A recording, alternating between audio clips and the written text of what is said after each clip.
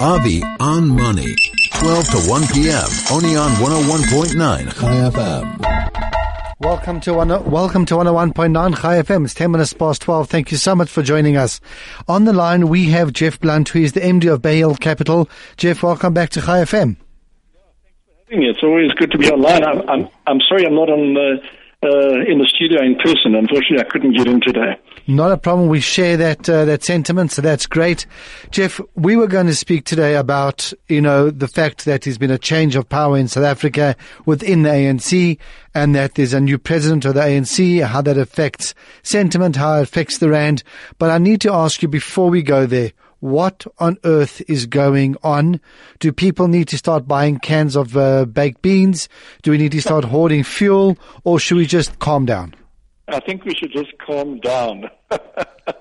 It's interesting. I suspect that you might ask that question. But even though I knew it was going to come, we've also been very interested to understand in markets and in what's driving this, this fall that came out of the US yesterday that's reverberating around the world. And while there's lots of interest, lots of people say this has caused it or that's caused it, the truth is it's just a general sell-off that's come through. So it's not the end of the world. I think that if you look at the environment that we've had very buoyant equity markets, particularly US markets, for the last 5 years. And ironically, while no one really likes Trump, he is, we've had a Trump rally that came in last year, and markets have been very buoyant. You've got strong economic growth coming out of the US, recovering Europe. Even emerging markets have shown good signs of re-accelerating of growth. Remember, emerging markets never really went into severe recession. They just slowed down a bit. So against this backdrop of strong global growth, I don't want to say ecstatic equities, but strong equities, and in America in particular, slightly expensive equities. The market's, a little bit expensive. They're not outrageously expensive. I think, it's not unexpected that you're going to get these wobbles now and again. This particular fall that we saw come out of the US, I think it was down, 4%, something like that. Correct, just over 4%. It really just seems to have emanated from the fact that it looked like the Federal Reserve may raise interest rates more rapidly than expected. Now, if you remember, the way central banks, like the Reserve Bank in South Africa, work is they worry about inflation. Correct. And when they see the risk of inflation rising, normally inflation rises because it means the economy is very strong. There's lots of people are buying things and pushing it. So when there's a lot of demand because of a strong economy, prices rise because people will pay up to buy stuff. And so they raise interest rates just to slow the economy slightly, or just to take the edge off consumer demand, or at least say to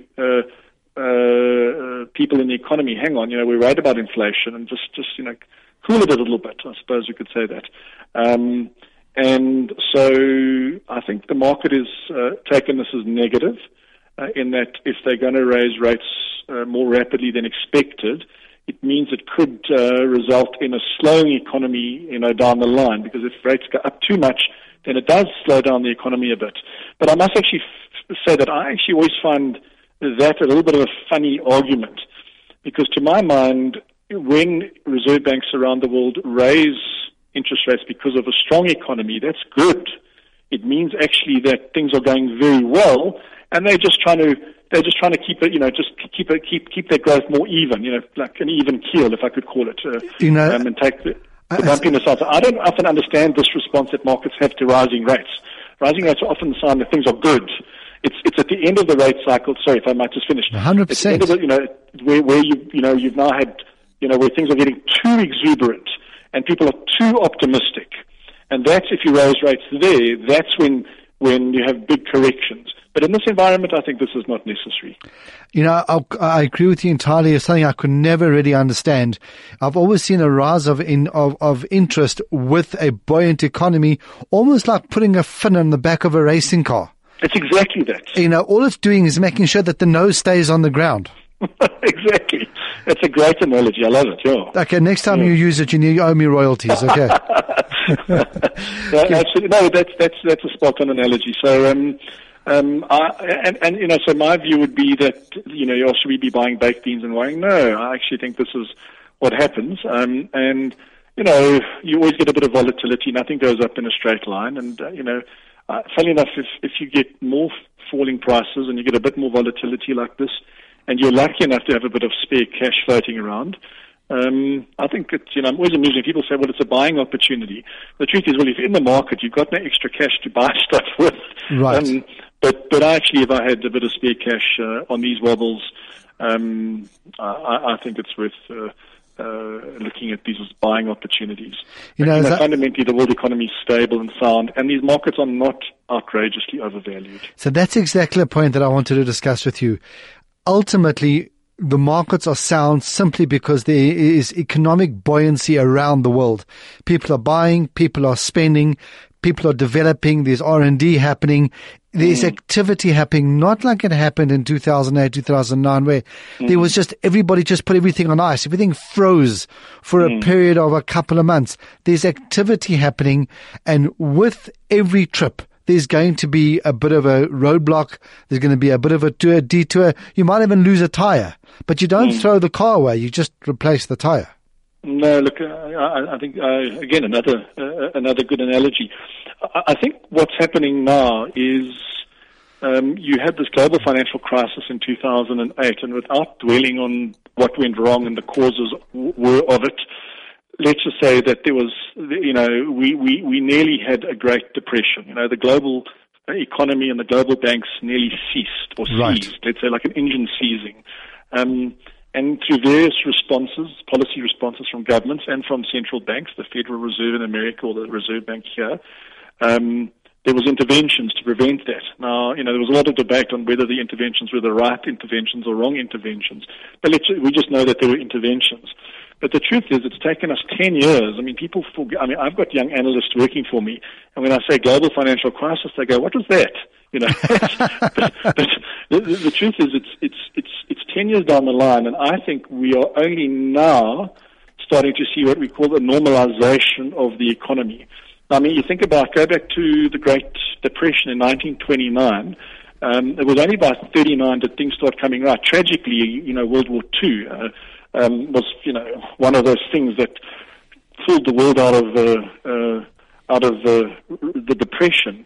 But we avoided a Great Depression here. But it's taken a long time for things to, let's say, normalize. And so I think this doesn't mean happy days. It just means that we're through the GFC, and now we're going to have normal economic cycles of, things will get, of stronger growth and weaker growth periods, and maybe the odd recession here or there. But the rising of interest rates in America, I think, signals normalizing of the economy, and that's good. It means that the stresses that we've been under for the last 10 years are not all gone, but are going. And in Europe, it's not dissimilar. They're a little bit behind the Americans, but they'll get there. Fantastic, Jeff. Thanks for putting that in perspective. Before we get onto the topic that we were meant to talk about for the next 11 minutes, let's take a quick break. We'll be back with you in a moment. Avi on Money, 12 to 1 p.m. only on 101.9 Chai FM. Welcome back to 101.9 Chai FM. It's 19 minutes past 12. Thank you so much for joining us. And those of you who stayed with us, thanks for staying with us. On the line is Jeff Blunt, MD of Bay Hill Capital. Jeff, let's get to the topic briefly that we were meant to talk about before the world hit a bit of a wobble yesterday. There's been a change in the hierarchy of the ANC. The ANC is a ruling party in South Africa, the way our democracy works. And I say that with a great sense of pride, that because we do have a democracy and it does work, that the president of the ANC is the president of the country. And we're now looking at maybe a transition. The rumors are, the vibe is that the ANC actually does not want President Jacob Zuma to give the State of the Nation speak, the SONA in a couple of days' time.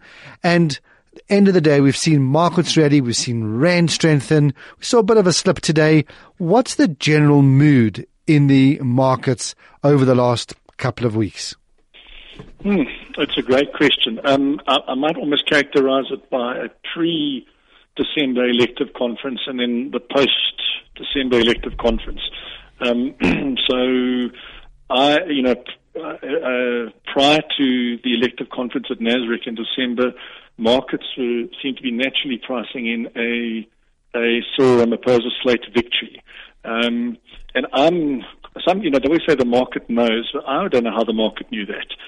Because the rand was strengthening, the markets were rallying, and everyone was quite optimistic that he, was going to win. And the interesting thing that I observed at the time, and we did some work on it, was how did they know this? Because not even the people within the ANC, I think, knew. So my concern was there was an excessive optimism prior to the elective conference. And then, funnily enough, I think we've had perhaps a little bit too much optimism post the conference, because I think that everyone is, and I don't say it's not unfounded. I think maybe it's a little bit excessive, and the reason why is because Cyril Ramaphosa and his slate didn't win entirely the top six. The top six is split down the middle between, let's call it the NDZ supporters, 3, and then there's the Cyril supporters. Right. And we can see that right through to the NEC, the top 80 within the ANC, that it is a split organization. So while Cyril is president, it's not, he's president of the ANC, he's not yet president of the country. And they are having to go through the current hard yards now, which we're seeing. And that is, the party has indicated they obviously want the president of the country, Jacob Zuma, to leave office, and he's indicated he doesn't. So, this is not a slam dunk, if I could call it. I think, all indications are that he is going to go at some stage, and that the Cyril Ramaphosa camp will be dominant within the ANC. But it's not a slam dunk, and perhaps not as sanguine as markets have priced in. I think they're almost pricing as if Cyril is president of the country already. Correct. And there's a long road between here and there. But obviously we're going to get there. I don't think anyone's actually arguing against that.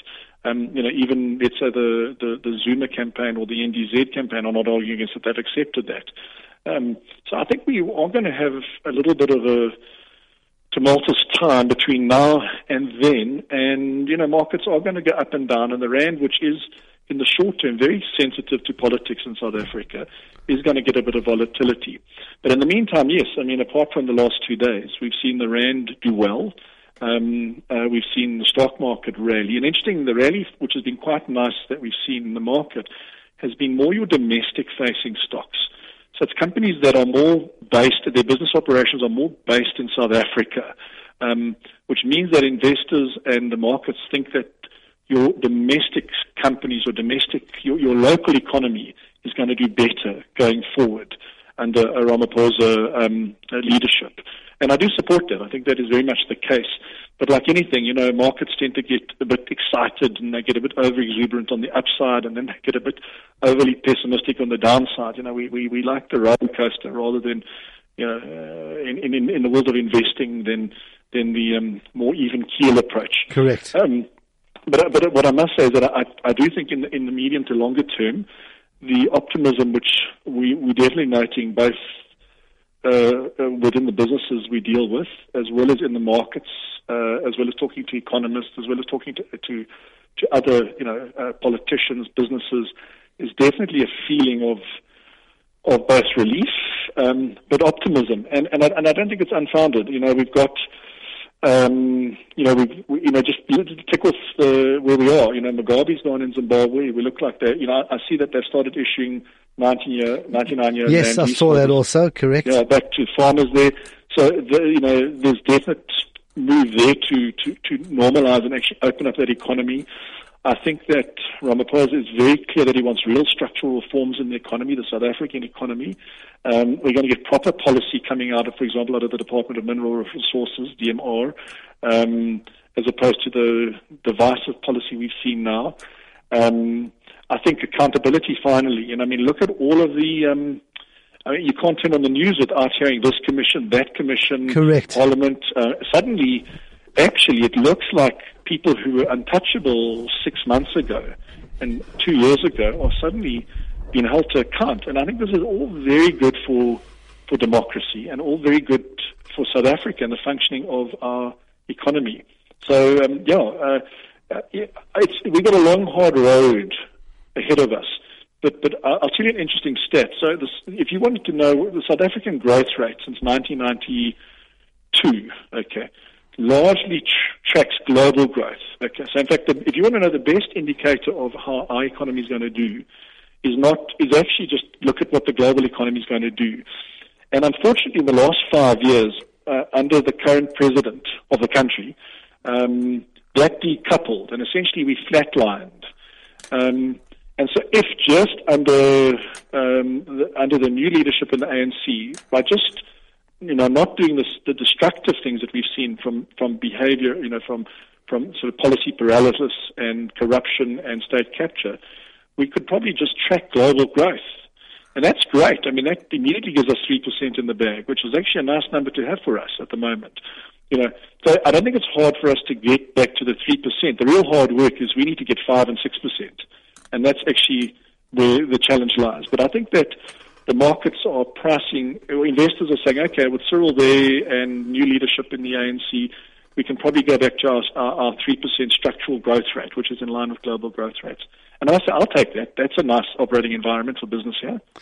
But despite all that, even in the dark days prior to the elective conference in December, where before the commissions started, I'm talking about early 2017, mid 2017, the market sort of caught a wake up and almost discounted government. And the market almost said, what are the fundamentals of business? What are we looking at? Where is the growth? And sort of got on a bandwagon independent of government. Yes. So if we now couple that together with a functioning government that is focused with policies that suit business and that, is good for the country, we're really onto a good wicket. No, I agree. Again, I think you're spot on. I think that in a way business had got to the stage where they needed to just get on and do things. And then if you start creating a conducive environment. Yeah, look, my view is that actually, government's role is to create a policy framework for business to grow, and then make sure that citizens are taken care of, through health and education and other things, but not for governments to direct the economy. I think if we move into that framework, which it looks like we're moving to, government must just facilitate business must make the jobs, create the wealth, and government can then help through taxation, then ensure the welfare of society. And I think we're moving away from the last 5 years, which was almost policy paralysis, where you just got a feeling government paid lip service to lots of things, good and bad, but didn't really do much, and was much more interested in furthering its own agenda, which wasn't always in the interests of the economy or the country. And I think that's gone past, and also it's also interesting enough, I think you're also seeing a response to democracy here, whereas the electorate out there who might previously have voted ANC, for example, might say, hang on, I didn't like what was going on. I was going to withhold my vote or vote for another party. And so what you're actually seeing here is the governing party responding to the electorate and really saying, look, the electorate doesn't want corruption. The electorate wants competent service delivery. We better do that, otherwise we'll get voted out.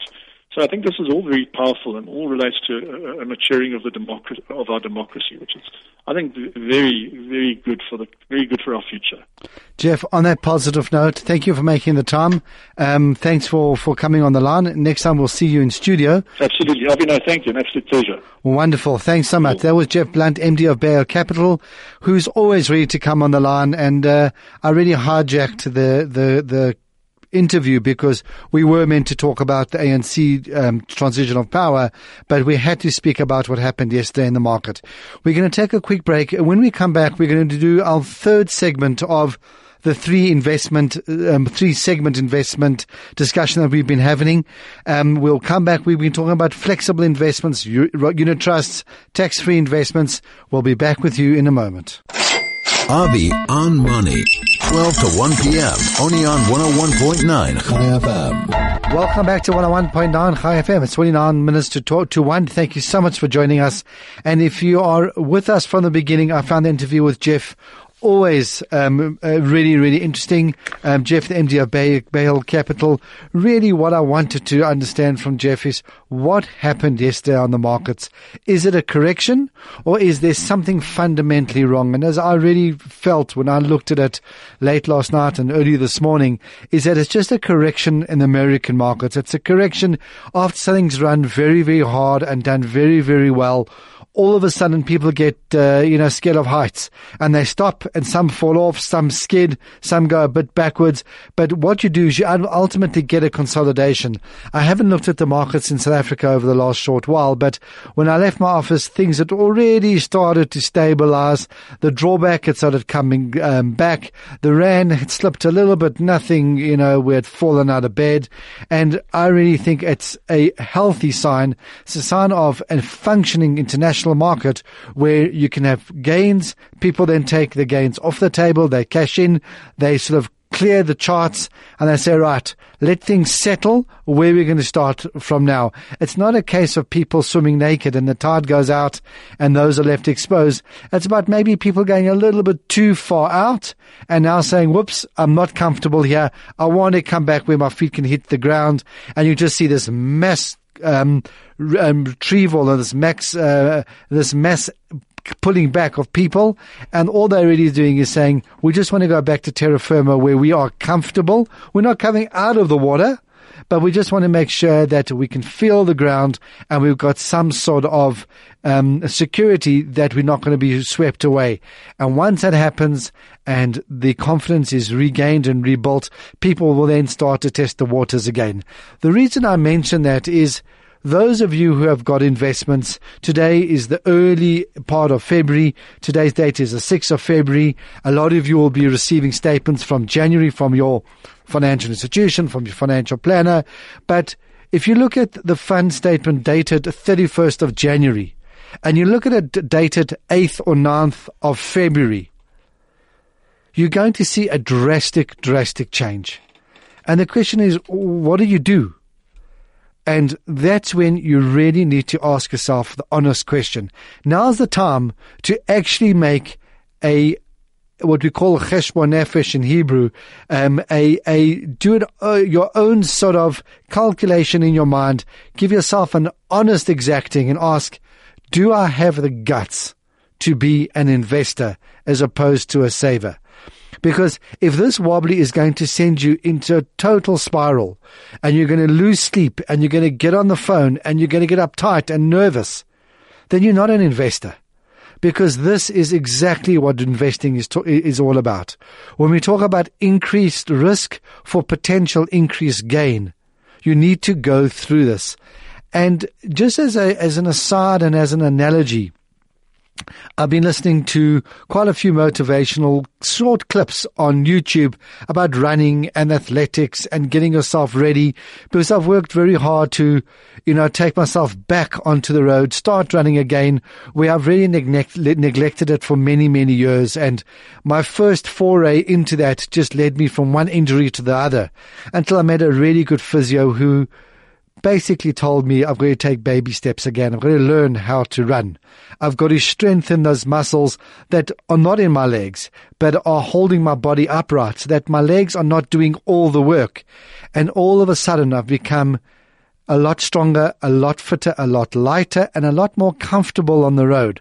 And just as an analogy for me, that if you're not prepared to understand what's going on in the bigger picture in investing, and you're simply going to give up every time there's a market wobbly, then you need to take yourself out of the risk zone. You need to take yourself into more comfortable asset classes like money market accounts, like maybe some income funds, maybe low equity funds. You need to divorce yourself totally from foreign exchange fluctuations. In other words, asset swaps where you've got money in different countries, and depending on how those investments do, and depending on the exchange rate between the rand and those currencies, so your investment will fluctuate. Then you really need to really re-look at it. And if you are investing and you've got time to go, one really needs to just fuss bait and sit it out. It's been a very, very tumultuous time the last 3 years.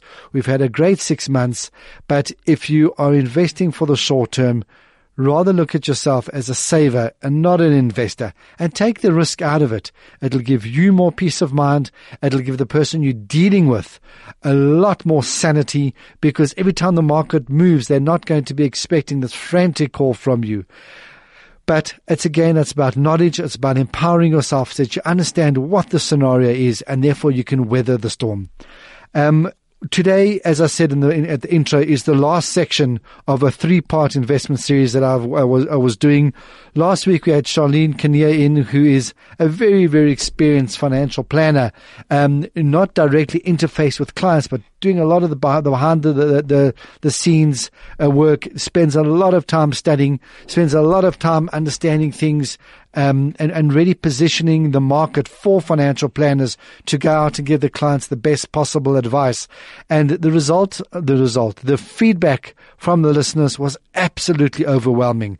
From me walking into shul last Tuesday evening, really just getting such encouraging remarks from people. Thank you everybody to listening, to bumping into people, to people sending me messages on email and both on Facebook. But what it really emphasized to me is that financial planners and those of us in the financial sphere tend to get carried away by our own frenetic way of doing things. Things are hectic. You're constantly working. You're using terminologies that you become comfortable with.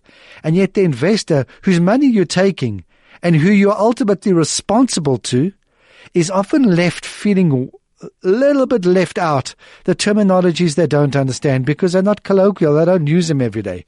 The returns, the way things work are not explained in a way that they can make an informed decision. Yes, I'm not saying you need to give your investor an MBA class.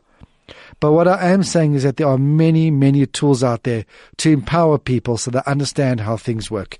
So I've just spent 8 minutes going through that. Let's get into the last section. And there I'm talking about unit trusts, what some companies refer to as flexible investments, and also tax-free savings accounts, which is basically the same thing. So let's look at the global picture, the big picture, the macro point of what a unit trust is.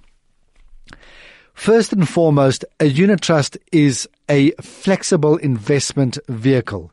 So you can take money, you can invest it into a unit trust, and you should be able to have access to that money at a moment's notice. It doesn't mean that if you call your financial planner and say, hi, listen, I know it's 3:30 on Tuesday afternoon, please can the money be in my account tonight, that it's going to happen. No, there's a process. There might be a withdrawal form. You might need to send updated FICA, but within 3 to 4 working days of receipt of all documentation, you should be able to have your money. Certain companies like Investec are phenomenal with that. You can really get paid out very quickly. You can even pay a fee to get paid out even faster. So just bear that in mind. And that's what it's all about. So it's by nature, it is flexible. You can put money in, you can take money out. There should be no penalties for withdrawing, and there should be very little fees for putting money in, aside from maybe a financial planner fee who's helping you with the process. And I've got no issue with that. If you have got the service provided to you, where you simply, someone comes to you, does everything, you just email the FICA documents, and the process is handled for you, then, I often feel I'm very happy to pay for that service. It's a weak analogy, but, if you go to Nando's and you place an order without even looking at the menu because you know exactly what you want, and the gentleman, the lady writes it down and puts a piece of paper in the kitchen, 10 minutes later, they bring a plate, they give it to you and tell you to, they wish you a pleasant meal, and they expect 10% for that. When someone comes out to you and does all the paperwork, preps it, files it, keeps it on record, a fee between 0.5% and 3%, I don't think is unreasonable, as long as you know about it and you can negotiate it with the individual. So the money now goes into this unit trust. Where's it actually going? Where's it being invested? So just like with your retirement annuities and your endowments, which we discussed in the previous 2 weeks, you have an array of different investment vehicles, different funds that you can use for your money to be invested in. And let's use a simple analogy. You can go into cash, just like a money market, and let's call that risk factor number 1. In other words, 1 is the lowest risk factor. So it goes into a money market account. You are almost guaranteed that you'll get X return on your money after fees, which are presented to you. So you know what your fees are going to be on an annual basis. You can quite accurately predict what's going to happen. Yes, interest rates, prime rates might change, and therefore you'll fluctuate together with that. But barring that, net of costs, you know exactly what you're going to get, and then the whole compounding of interest comes in. So if you want to put money away for a shorter period of time, you want very low volatility or no volatility, you want certainty, you can go into a money market account in a unit trust, and you've got absolute peace of mind. The downside of that is one needs to look at the costs of doing that as opposed to going to your bank and opening up a money market account. Would there be fees there? Would they be comparable? Would the returns be comparable? And you need to work that out. And often, it's just better to open a money market account in your bank and transfer the money from your current account or your savings into there. You know what interest rate you're getting, and you've got direct access on the internet, and it's a lot easier. So just bear that in mind. Now we start moving up the scale. And the more risk we start to take on, the greater the return we expect to get from our money. So let's use money market as the benchmark. Let's say we're going to get there between 4 and 5.5%, depending on the bank, depending on the time you put there, etc., etc. That is your risk-free rate. In other words, there's no risk in putting money there. For every bit of risk that you get, that you bring onto your investment, you expect to have an increase in return. Otherwise, why on earth would you do it? So again, let's use a very simple analogy. If you've got a 1.3 Toyota Corolla, do not expect a thrilling drive. It wasn't designed to do that. It was designed to get you economically and sluggishly from point A to point B. If you go off the road, well, there's either an oil slick, or you've got bad tires, or you're just reckless. But if you go up to a 1.6, then you expect the car to perform. You might need slightly more higher performance tires. You might need to be a little bit more alert. You might need to just accept that from time to time you're going to get a speeding ticket because you didn't realize that you were over, the speed limit of 80 and you were doing 92. Or if you're in the Karoo, you actually got no idea what the speed limit is in certain towns. And you think you're sitting at the speed limit, but yet it's actually 10 k's below. But those are the risks you're prepared to take in order to have a more thrilling drive. And then you can go up to your 2-liter turbocharged. And if you don't have a bumper bashing or two or a scrape or two, then why did you bother to buy a performance car? And that's a very similar thing when it comes to choosing your funds in the unit trust. If you want to have the highest potential growth over a period of time, one needs to accept volatility. If you're in an equity portfolio, tomorrow morning you're going to be crying because it dropped today. You need to give it 24 hours to reflect, so to speak. If you're in a conservative portfolio, today's drop might not affect you at all. But yes, the last 6 months rally in a conservative portfolio didn't really return that which an aggressive portfolio would have returned. So to me, the one factor that is really, really important is how long do you expect to invest for? If those of you are screaming out, well, I've got absolutely no idea, then one needs to look at somewhere in the middle. And those funds we tend to call balanced funds because they have a balance between equity exposure, between interest vehicles, and they've got bonds and gilts and all other fancy things built into it. But it's designed to give you a less volatile trip with a more straight growth trajectory, but you're not going to shoot the lights out at the good times, and you hopefully will not be burnt too badly when the market corrects, if it corrects for a longer period of time. But if you're not prepared to have time in the market, then quite frankly, even a balanced fund is not for you. So I hope I've positioned it. And when I hear people say, my gran invested in unit trust and she told me that they are useless, and that a particular company's unit trust are the worst unit trusts in the market, then you know you're speaking to somebody who has absolutely no idea what they're talking about. Unit trusts are phenomenal investments. You need to understand what you're getting into. You need to understand how long you want to invest for. And if you don't like the performance of a particular unit trust that you are in, call the particular company and say, hold on, am I in an aggressive portfolio? And they say, yes, sir, you're in an equity portfolio. Say, please will you just change my portfolio because I do not have the guts for the volatility up and down. And then again, sit down with somebody, understand what you're doing and make the change. That change from one portfolio to another portfolio, can you do it in a unit trust? Absolutely. Is it easy? It should be painless. Except for one thing. That's tax. Because by making a change in a unit trust, you will trigger a tax called capital gains tax. Capital gains tax is a tax that is levied when you make a capital gain. So very simply, if your unit trust in one fund was worth 100,000 rand, it went up to 200,000 rand, and now you're cashing out for your long-anticipated round-the-world global cruise, and you need every penny, you are going to give SARS a portion of the 100,000 rand gain that you made.